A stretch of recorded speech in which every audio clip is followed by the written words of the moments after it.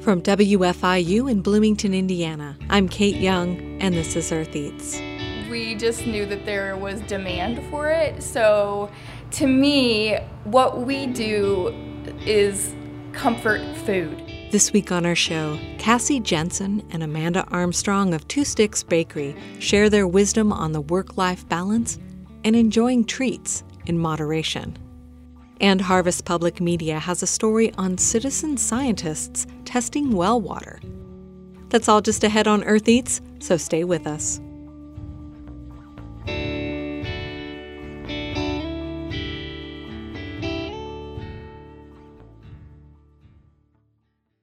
We'll start with some food news with Renee Reed. Hello, Renee. Hello, Kate. Several East African countries, including Kenya, Ethiopia, and Somalia, are fending off looming locust swarms up to 37 miles long and 25 miles wide. The swarms descend upon crops and devour them. This scale of infestation has not been seen in more than a half-century. Swarms can travel up to 100 miles per day and consume nearly all green vegetation in their path, with clouds of 40 million critters. The United Nations says $76 million is needed immediately to boost spraying of insecticides. War in Yemen and Somalia have created havens for locusts to breed, as countries mired in conflict can do little to curb their numbers. An El Niño-like event in the Indian Ocean caused a shift in the rainfall calendar this year, which initially helped crops grow and alleviated a long drought. However, the same conditions spurred an explosive breeding season for locusts. The Indian Ocean warm spell usually happens about once a decade, but climate scientists have shown they are becoming more frequent and more intense as global temperatures rise. Dual cyclones in May and October 2018 spurred more off-season vegetation for the locusts to feed on in the Arabian Peninsula and southern Iran, India, and Pakistan. Those swarms moved to Ethiopia and Somalia in October last year. Rainy conditions are expected to continue through June. Some analysts predict swarms will get worse in the coming months, reaching up to 400 times their current size.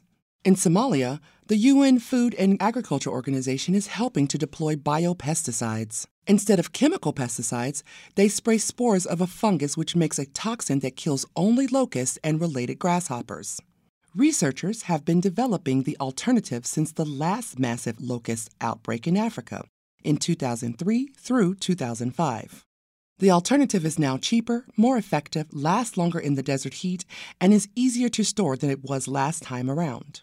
Analysts say the infestation will spark a humanitarian crisis in the coming months, with severe food shortages and food insecurity as new waves of locusts pester planting season in March and harvest over the summer.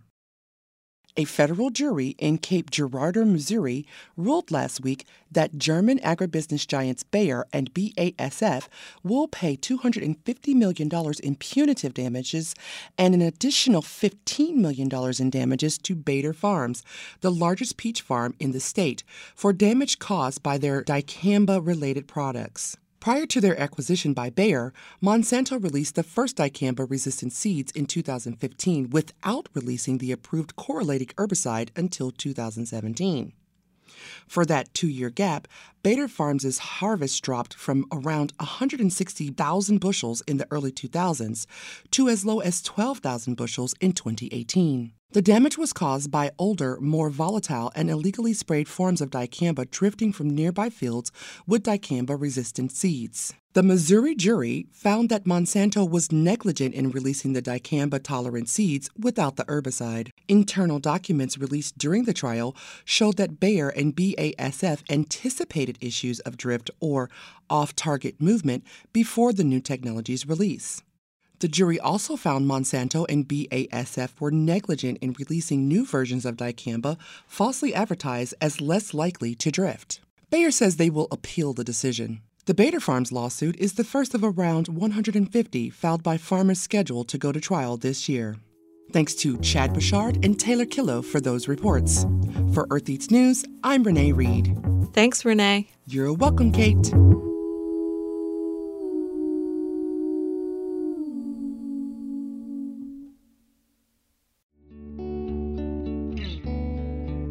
Production support comes from Bill Brown at Griffey Creek Studio, architectural design and consulting for residential, commercial, and community projects. Sustainable, energy-positive, and resilient design for a rapidly changing world. Bill at griffeycreek.studio. Elizabeth Rue, Enrolled Agent with Personal Financial Services, assisting businesses and individuals with tax preparation and planning for over 15 years. More at personalfinancialservices.net. And Insurance Agent Dan Williamson of Bill Rush Insurance, offering comprehensive auto, business, and home coverage in affiliation with Pekin Insurance. Beyond the expected. More at 812-336-6838.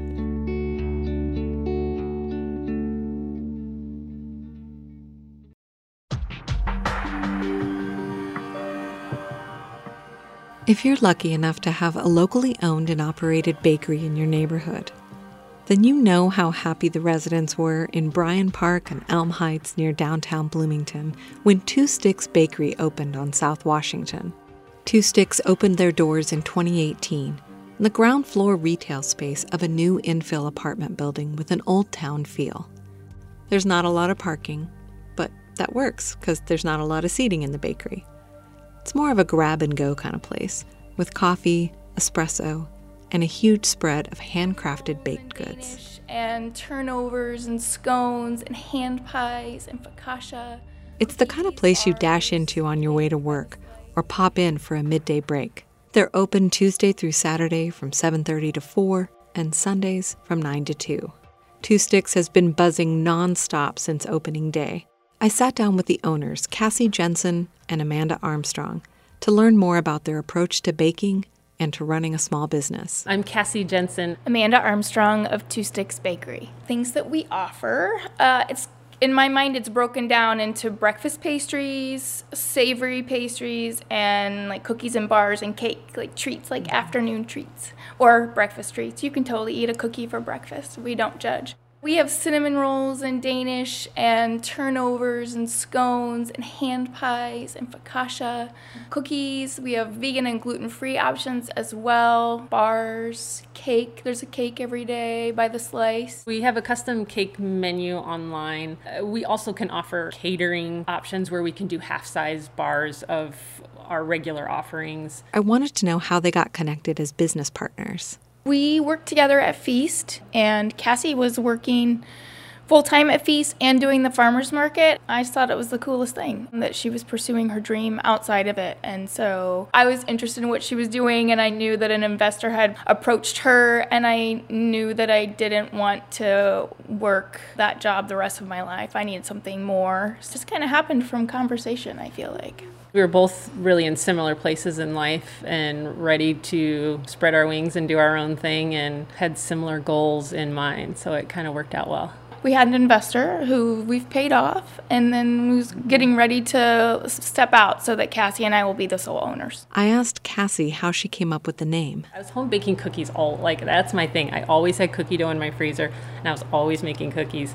And I later would look like, all of the recipes call for 2 sticks of butter. I liked the idea of a number in the name, and so just suddenly came to me. I was like, that's it, 2 sticks. I'm like an outdoorsy, adventurous person, so I wanted the look of the logo to be more of an outdoorsy look, but it does mean 2 sticks of butter.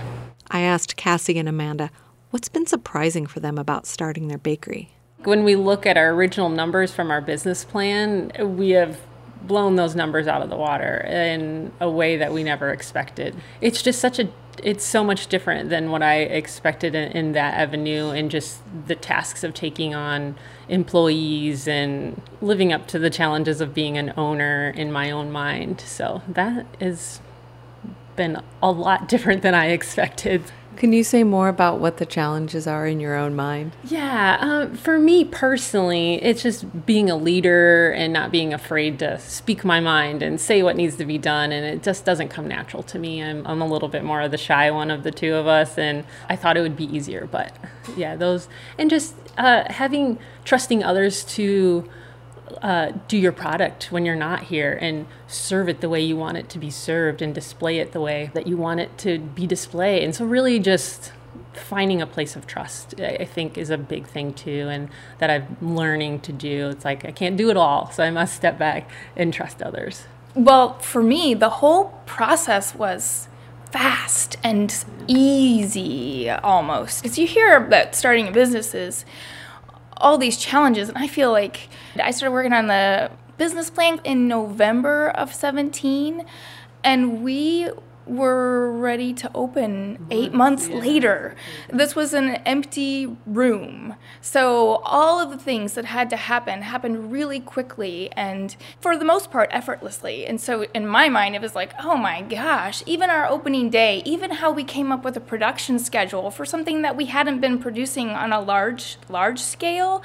I feel like we all, as a, even our front of house, adjusted to it really well. So I was very surprised at how all of that happened. That just speaks to the experience that we had coming into this. I was at Feast for 8 years. Amanda was there for 3 years. Jamie was there for 6 years. So we had all worked together in that environment for such a long time that I think just the level of production was way more than we expected it to be.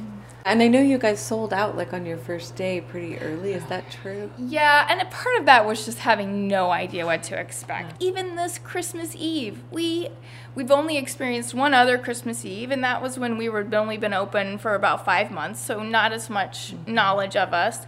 This last Christmas Eve, you could have pushed me over and had to scrape me off the floor. I was so blown away by the amount of people who were here waiting when we opened the doors, and we still did not have enough for the case that day. I mean, it was incredible. It's incredible.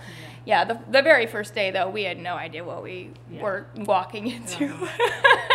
So now there's definitely a system. Like Saturdays are... I feel like, what was that like? Saturdays are always, busy days for us, and so now we know, like, well, once the first bake is done, start baking more things so that we're ahead of the game. So yeah, some learning has happened, thankfully. So did you have employees from the beginning? Like, did you need... Yes, we had told ourselves in our business plan that it was just going to be me and Cassie, and we would bake and hop up front and do. But yes, we did open with mainly because we decided to open with an espresso machine, which was not part of our original plan. So when we had the espresso machine, we knew we had to have a barista. So yeah, we definitely needed to have more hands, and then progressed to needing to have a dishwasher and those kind of things too. I wanted to know how they balance customer demands with their own limits and needs. Our space is limited, which means our staff is limited, and so we have to say no. And I feel like our hours also dictate that. There's never going to be a time that I'm working until 8 o'clock at night because we close at 4. It's a pretty limited. And I feel like Cassie and I are both really good about saying, no, I'm tired, I can't do any more. Or our prep bakers are already maxed out. So I feel like we have a really good handle on just being like, we'll work as hard as we can work, and then we're going to go. I mean, I have 2 kids, so I still have to go pick up kids from school and do those kind of things. So thankfully, the schedule is very conducive to that. So I can get up early and be done early and still have the evening to be a normal person. Yeah, I think that's a rare thing for a small business owner, is to be a regular person. Yes. And sharing the tasks that we've chosen to go in it together rather than taking it all on ourselves to share the tasks. And yeah, I definitely I'm finding more often than not, my body is forcing me to say no. So I'm listening to it and just going with the flow. Is that ever challenging when someone's really like, yeah, but I need this cake?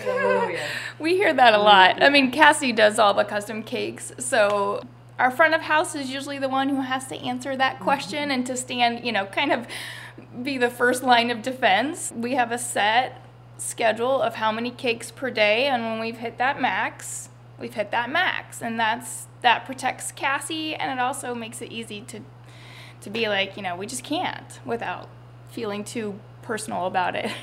It wasn't in the beginning, and I definitely set those standards after just going a little too wild and feeling I could do it all for a minute there, and then I was like, whoa, hold the phone. And we would joke that Amanda would have to answer the phone because I'm too much of a pushover, and I'd be like, oh, yes, I'll do it. And then I hang up the phone. I'm like, why did I do that? So I'm like, somebody else has to answer the phone because I just can't say no. But now it's a lot easier. It's gotten easier. In a time when there's keto and paleo and gluten-free, and what made you think, oh, now's a good time for a bakery? Oh man, you might be a good one. Man, I don't know. So my background's in dietetics, and I do a lot of playing around with my own diet just to see how I feel. But I truly feel I don't know that we really thought about it that way. We just knew that there was demand for it. So to me, what we do is comfort food. It's not super elegant and a creation of art. It's things that taste so good. They either transport people back to a memory, or I feel like there's just such a connection to food for people, and how we do it and our goal with how we produce our baked goods, I think really hits that button for them. And it's apparently slightly addictive. Mm-hmm. So I want to eat food and desserts that just make my mouth water. I don't care about the art in, like, the piece of art that you don't want to touch. Yeah. Mm-hmm. I want something to make my mouth water, and that's what draws me to a bakery. And there's been bakeries around the country that I've visited and I've been inspired by, so I've kind of always taken pieces along the way. And I'm like, oh, I'd love to do that and that and that.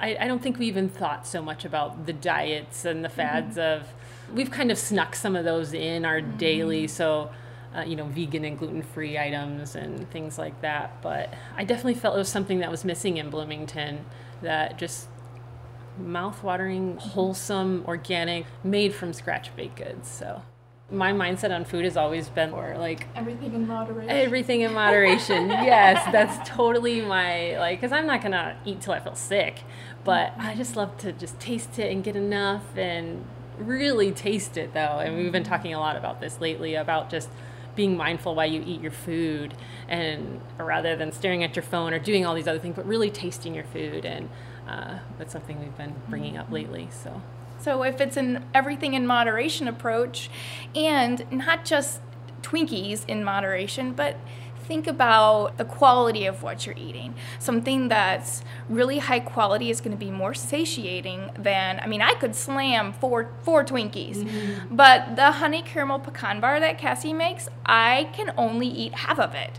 and then I'm good. So I think there's that lesson too, and just being really intentional about what you're eating and really enjoying it, and don't have any guilt about it. Just enjoy it and then go do other things.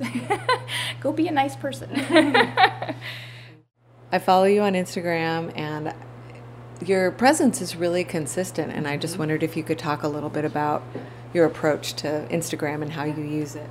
I, in previous work, realized the power of social media. It's free, first of all, and it is marketing, and you can use it that way. And so I'd taken a course and learned how to word things, what the picture should be like. So when we opened, we didn't have money for advertising. Advertising is crazy expensive.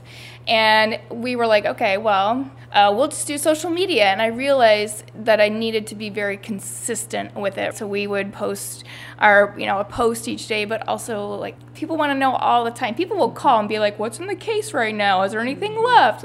Okay, so let's show them what's in the case. First thing in the morning, you'll know what kind of cake we have or whatever. So it was intentional, and also it's really fun to just, I think people like being able to connect with us. A lot of people, I have no idea who they are in person, but we're basically best friends online. And I think that that's, part of our goal. The openness of the environment here is to be able to connect with people, and being on social media and handling the social media ourselves, and answering the messages ourselves, and replying to the comments.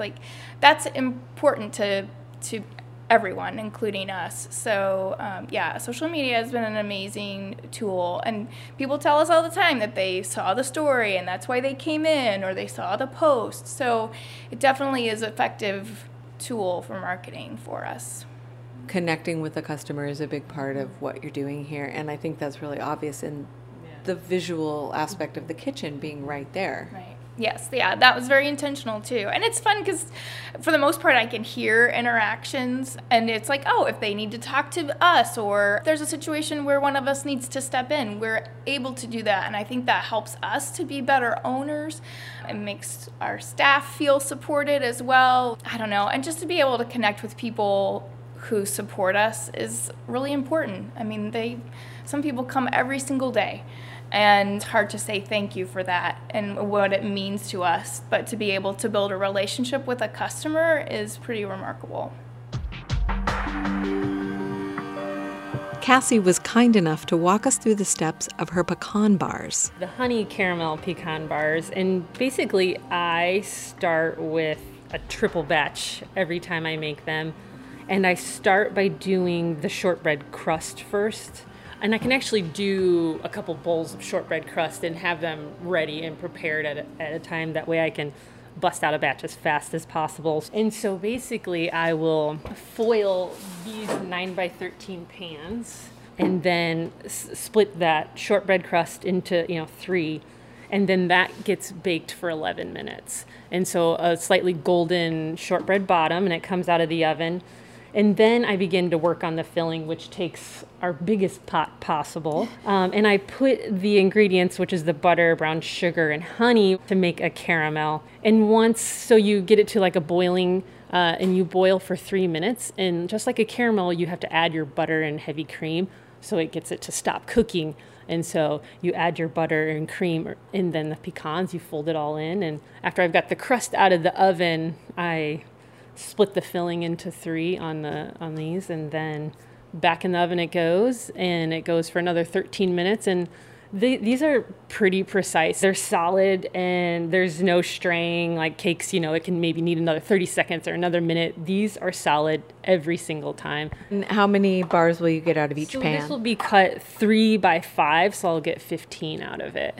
And you've seen them. The portion size is pretty generous, I think, you can only eat about half of it, I think. And you definitely share it with somebody. So they have by far become one of our best sellers, and something I feel like I would look back as the thing that started it all almost. Here's Amanda describing the bars. Well, I'm a sucker for shortbread. So the crust is the most perfect, delicious shortbread base. And the filling it's like a caramely covered pecan, but the honey adds this layer to it that makes people say, why are these so good? And I think that's what it is. It's like pecan pie tightened up, so it's more caramely and in a bar form. And they're pretty mind-blowing. Amanda Armstrong and Cassie Jensen of Two Sticks Bakery also share their vegan, gluten-free peanut butter bar recipe on our website, eartheats.org.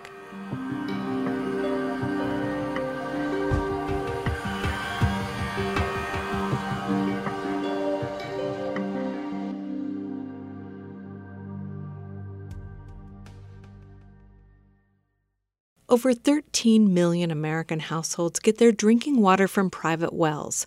Yet, well owners aren't required to have their water tested by state or federal agencies, meaning dangerous contamination can go unchecked for years.